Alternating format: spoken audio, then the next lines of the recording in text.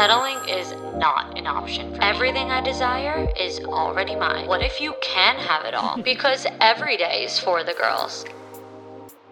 Hello. Welcome back to another episode of For the Girls. I'm your host, Victoria Alario.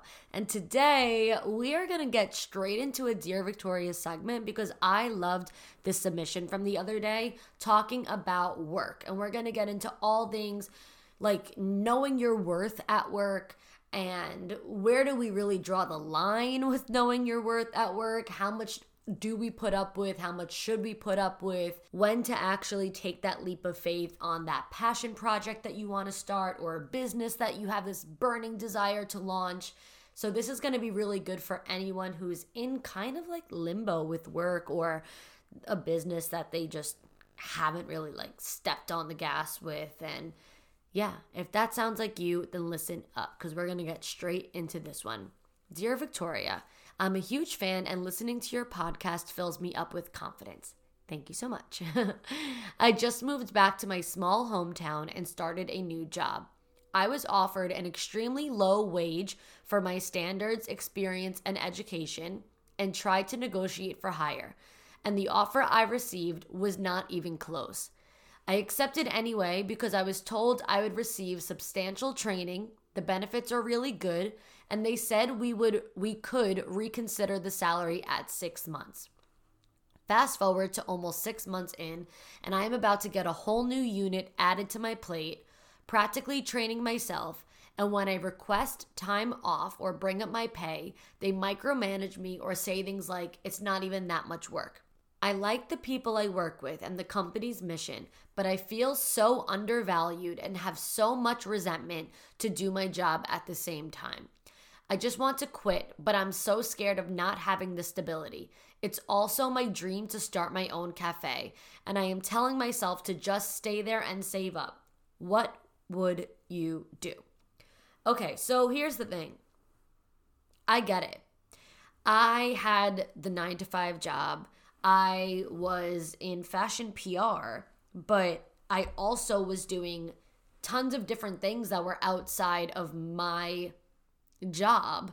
Like, I was the fashion PR girl. That was my specific department.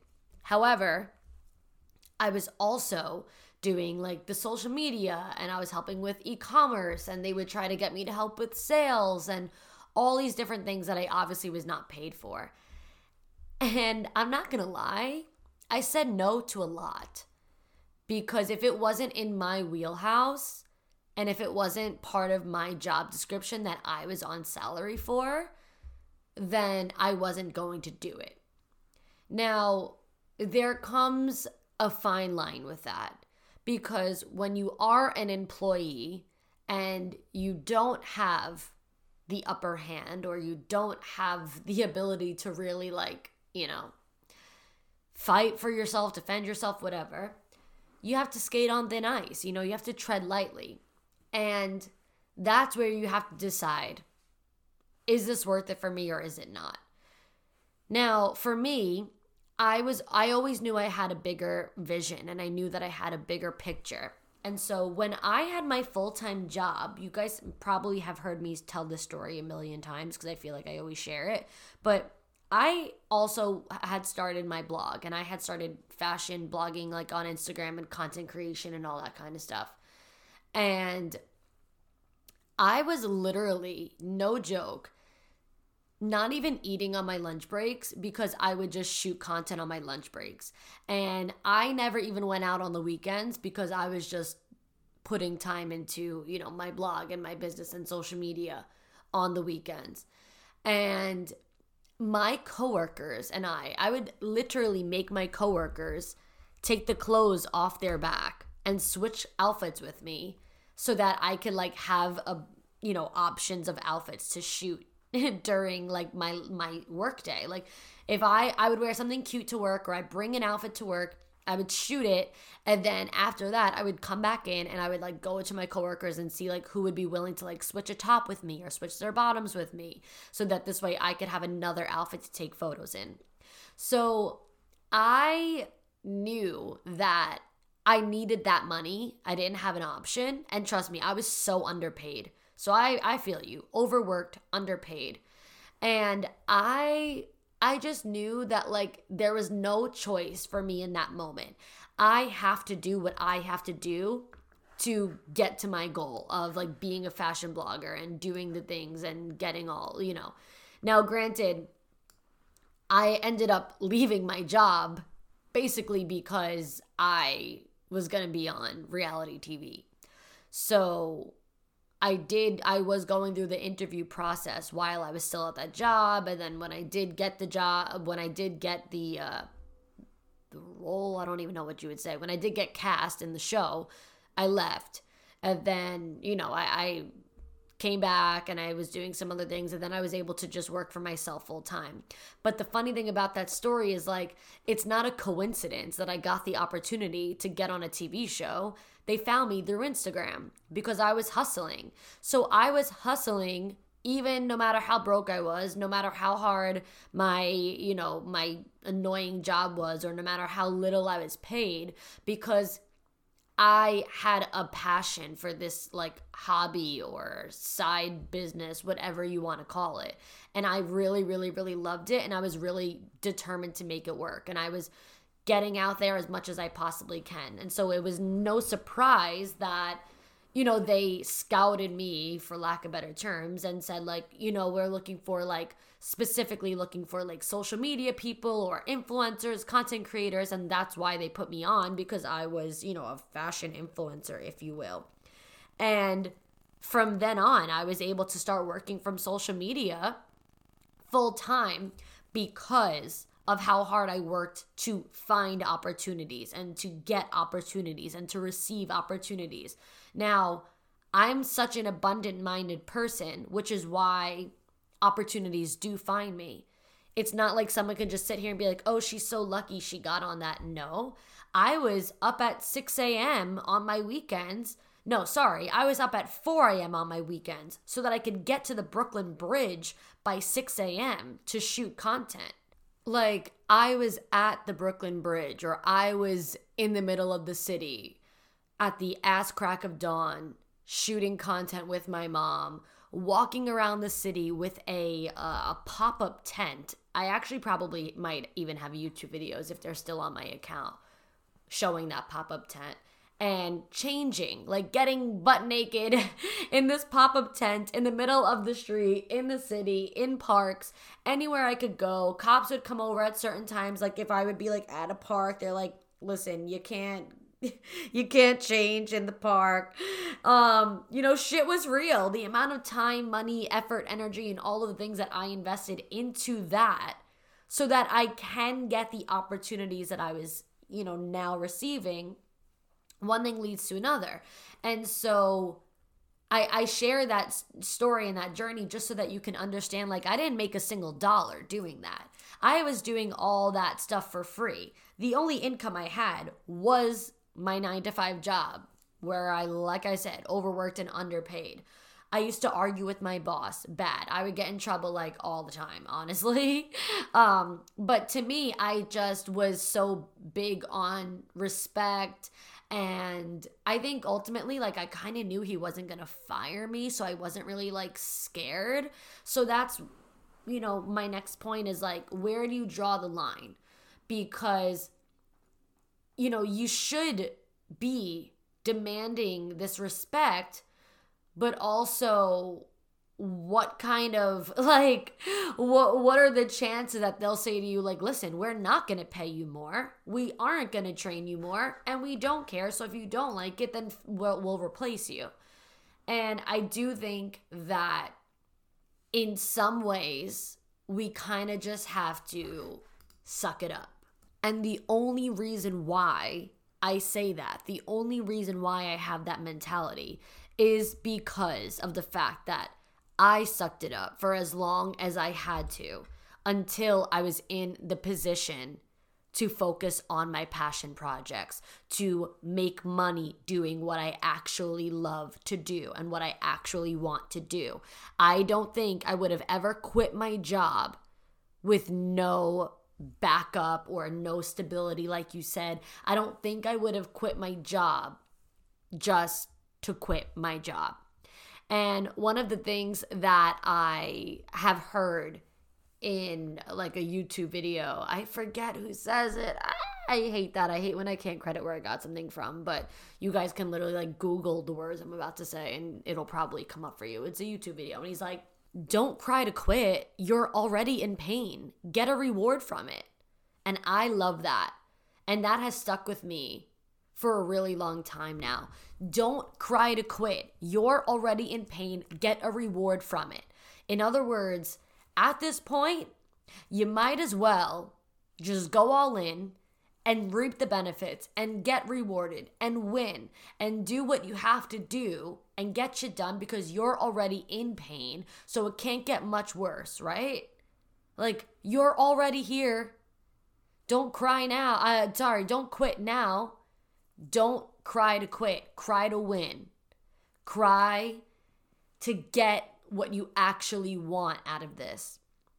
And it might sound easier said than done, but what's a really tangible thing that you can do is just control the controllables.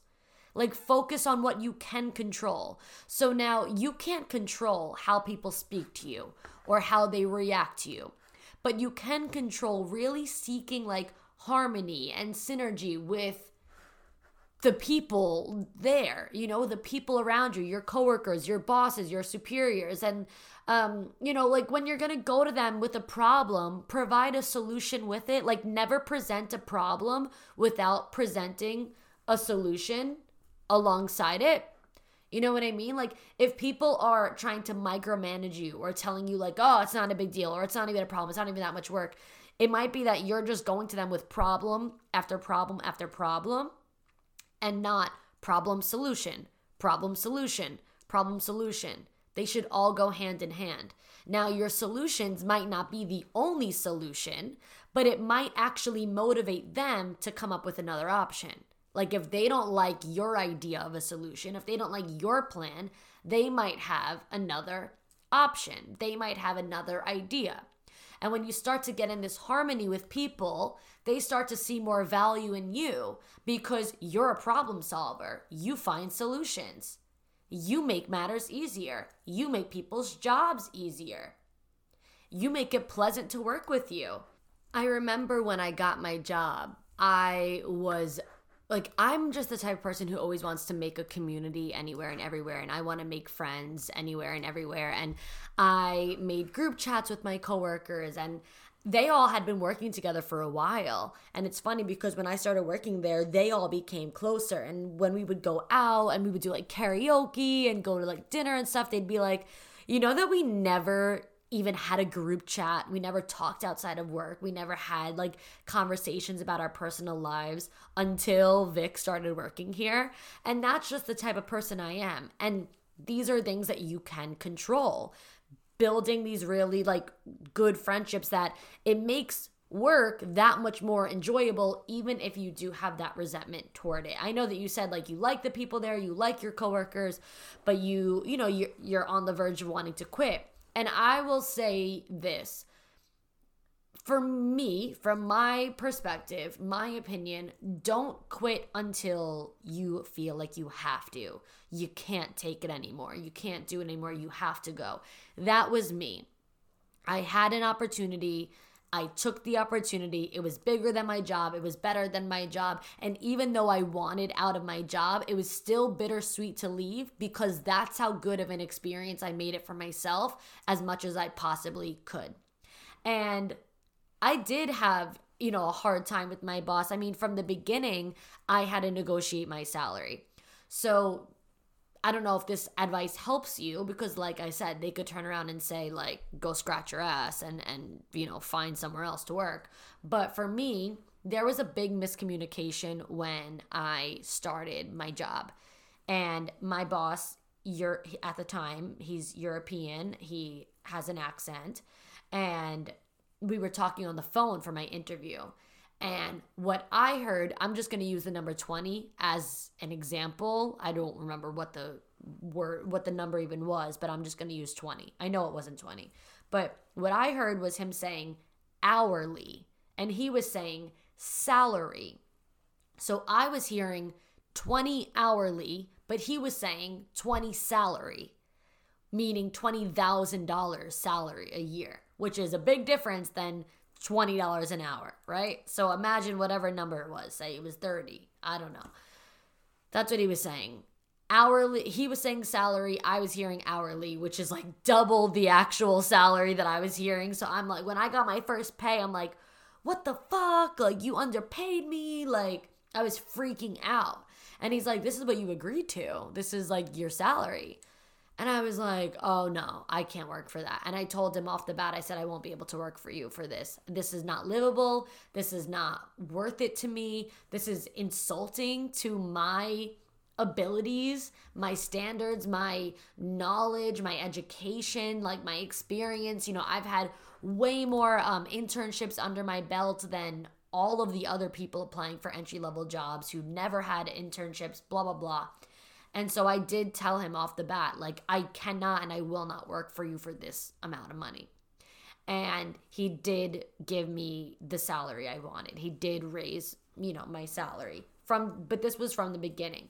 Now that you're in it, you're like 6 months in, you can have this kind of conversation, but it depends on how you've already had it. Because like you said, whenever you try to bring it up, they micromanage, whatever. But you can say, you know, listen, I took this job with an understanding that in 6 months we were going to revisit the conversation of my salary and reconsider my salary. And to me, here are the list of things that I was told that I would be given, you know, this, that, and the third. But here's what I actually have received. And here's what I've put in. I have put in much more than I've been paid for and that what I've been rewarded for. I'm not getting the training that I was told I was getting. I'm not getting the benefits I was told I was getting. I'm not getting the salary that I desperately need. And I have much more work on my plate. You guys keep adding more things to my plate and I have to keep training myself. And when I seek help or seek assistance, I'm shut down. And unfortunately for this salary or this rate, I can't continue to operate at this place. So we either need to give me less work or less responsibility because that's what matches this salary, or we need to bump up my salary to this amount so that because this is what my workload matches. Like this is where I'm at. So you can't say it's not even that much work because here are how many tasks I'm working on in the day. And my tasks are getting overwhelmingly, you know, they're just getting overwhelming and they're taking 3 days to complete a task rather than 1 day to complete a task because I have X, Y, and Z on my plate. I appreciate the company's mission. I love, you know, the environment here. However, as far as my job goes, it needs to be valued more. And so like I would kind of get into that conversation of saying similar to what I was saying about like, I can't do this job for this amount, this salary. Like this actually will not work for me. And see how that goes. And make sure that you bring numbers and lists and you present your case properly and not just in a passive way of like, hey, like, is anyone ready to discuss my pay or my time off? No, like schedule a meeting with whoever's in charge of that and come prepared with this straight up conversation with everything that you need, all the proof and all, you know, the groundwork laid out right in front of you. And then with that whole thing about you do want to start a cafe, so you're telling yourself to just stay there and save up. Yes, but you can start investing into that now. And there are things that you could start doing now to get there. Maybe right now you don't have $50,000 to put into a cafe, but you might have a couple $1,000s that you could put into a course on how to start a business or trademarking the name of it or, you know, like opening an LLC, like whatever it might be, like those beginning steps. I think opening my S Corps cost me like $400 every time I do it. Going for the trademark cost me like $1,000. Taking, I did a $500 business online course thing. I actually didn't even watch the course. I had my employee watch the course so she could apply it to what she was working on. But I was investing into somebody helping me and, very limited hours. I wasn't even taking her on full time because I couldn't afford to, but I still needed an extra set of hands. I still needed help. And with that being said, there are things that you can start working on now, and you could start branding and getting ideas and making the Instagram and like just getting that out there. And allow yourself to fail in the meantime. Allow yourself to take longer than you thought that it would. Success and failure are not two different paths, okay? They are one path. You have to fail tons of times in order to succeed. Successful people build their success on top of a pile of failure. Always, always. The failures and the no's all build you. Every no, every rejection, every redirection, every fail, every lesson learned builds you. And it builds this big, massive pile. And then little by little, you work your way up this mountain and pile of failure. And now you'll find success is sitting there at the top. And you need to have a growth mindset and be able to, and an abundant mindset. Like I said, opportunities find me.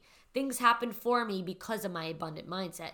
You need to have that growth and abundant mindset and a healthy attitude toward failure. Because for me, there's no such thing as a real loss. It's really just a lesson learned. And I'm willing to take massive action to get there and to figure out what the lessons are that I even need to learn. A fixed mindset is when you think like this life is just set in stone the way it is. A fixed mindset is like, well, I can't start this business or this cafe until I get out of this job. I have to do this and then I could do that. And I won't do this until I make more money. And I won't make more money until this happens. Like, you think everything is just set in stone and that there's no room for opportunity. There's no room for growth. And you then attach your self-worth to your reality. And that's just not how it should be. Your job doesn't determine your self-worth. Your salary doesn't determine your self-worth. Your boss's perception of you doesn't determine your self-worth.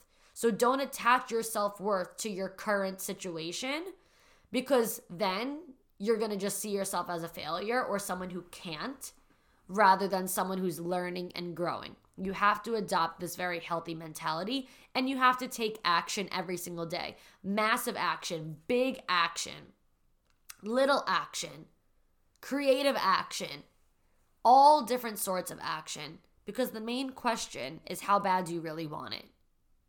How bad do you really want this business, this cafe? How much of a passion project is it for you? Are you obsessed with it? Are you obsessed with the idea that you can have this cafe? Do you want it so bad that you're willing to lose sleep over it? That you're willing to forget to take a shower? That you're willing to work and operate all weird, crazy hours like I was doing when I was trying to build my Instagram? Are you going to be willing to sacrifice your weekends? Because that's what I had to do. Because with a 9-to-5 job, working in the city, living in Staten Island, it's not a 9-to-5. It's like a 7 to 8. Because I was waking up at 6 a.m., having breakfast, getting my life together, getting on the bus at 7 a.m., bus, for an hour and a half, depending on traffic, get to work for 9 a.m., work till 6 p.m., get my ass back to the bus, sit on the bus for an hour, hour and a half. Sometimes I wasn't home until 8:30 at night. I'd be out all day. So there were those nights where if I knew what I wanted to work on, if I knew that there was something I needed to do, then I would sit up until, oh my God, like 2 a.m., 3 a.m., just to get that shit done, because I was so obsessed and I wanted it so bad.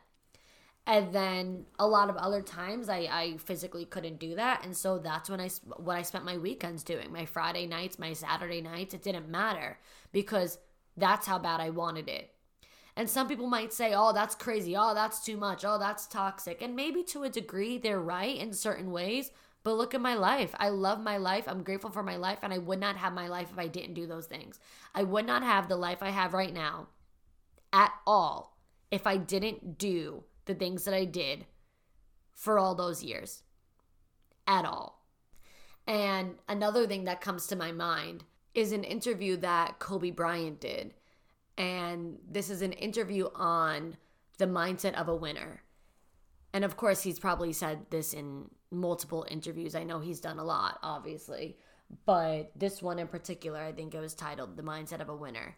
And the main quote from this interview that stuck with me came from when he was asked if he regrets. I don't know where that came from, but if he regrets certain parts of his life and how much he dedicated to the game and losing touch with people. They were talking in the interview about the fact that like a lot of family members say that they're like estranged from him now and so on and so forth. Well, rest his soul, not now. At that time, they were saying now they don't speak to him anymore. Oh, he's so obsessed with it, whatever. And he said that he will never look back on his life and wish that he worked harder or wish that he worked more. He has no regrets about it.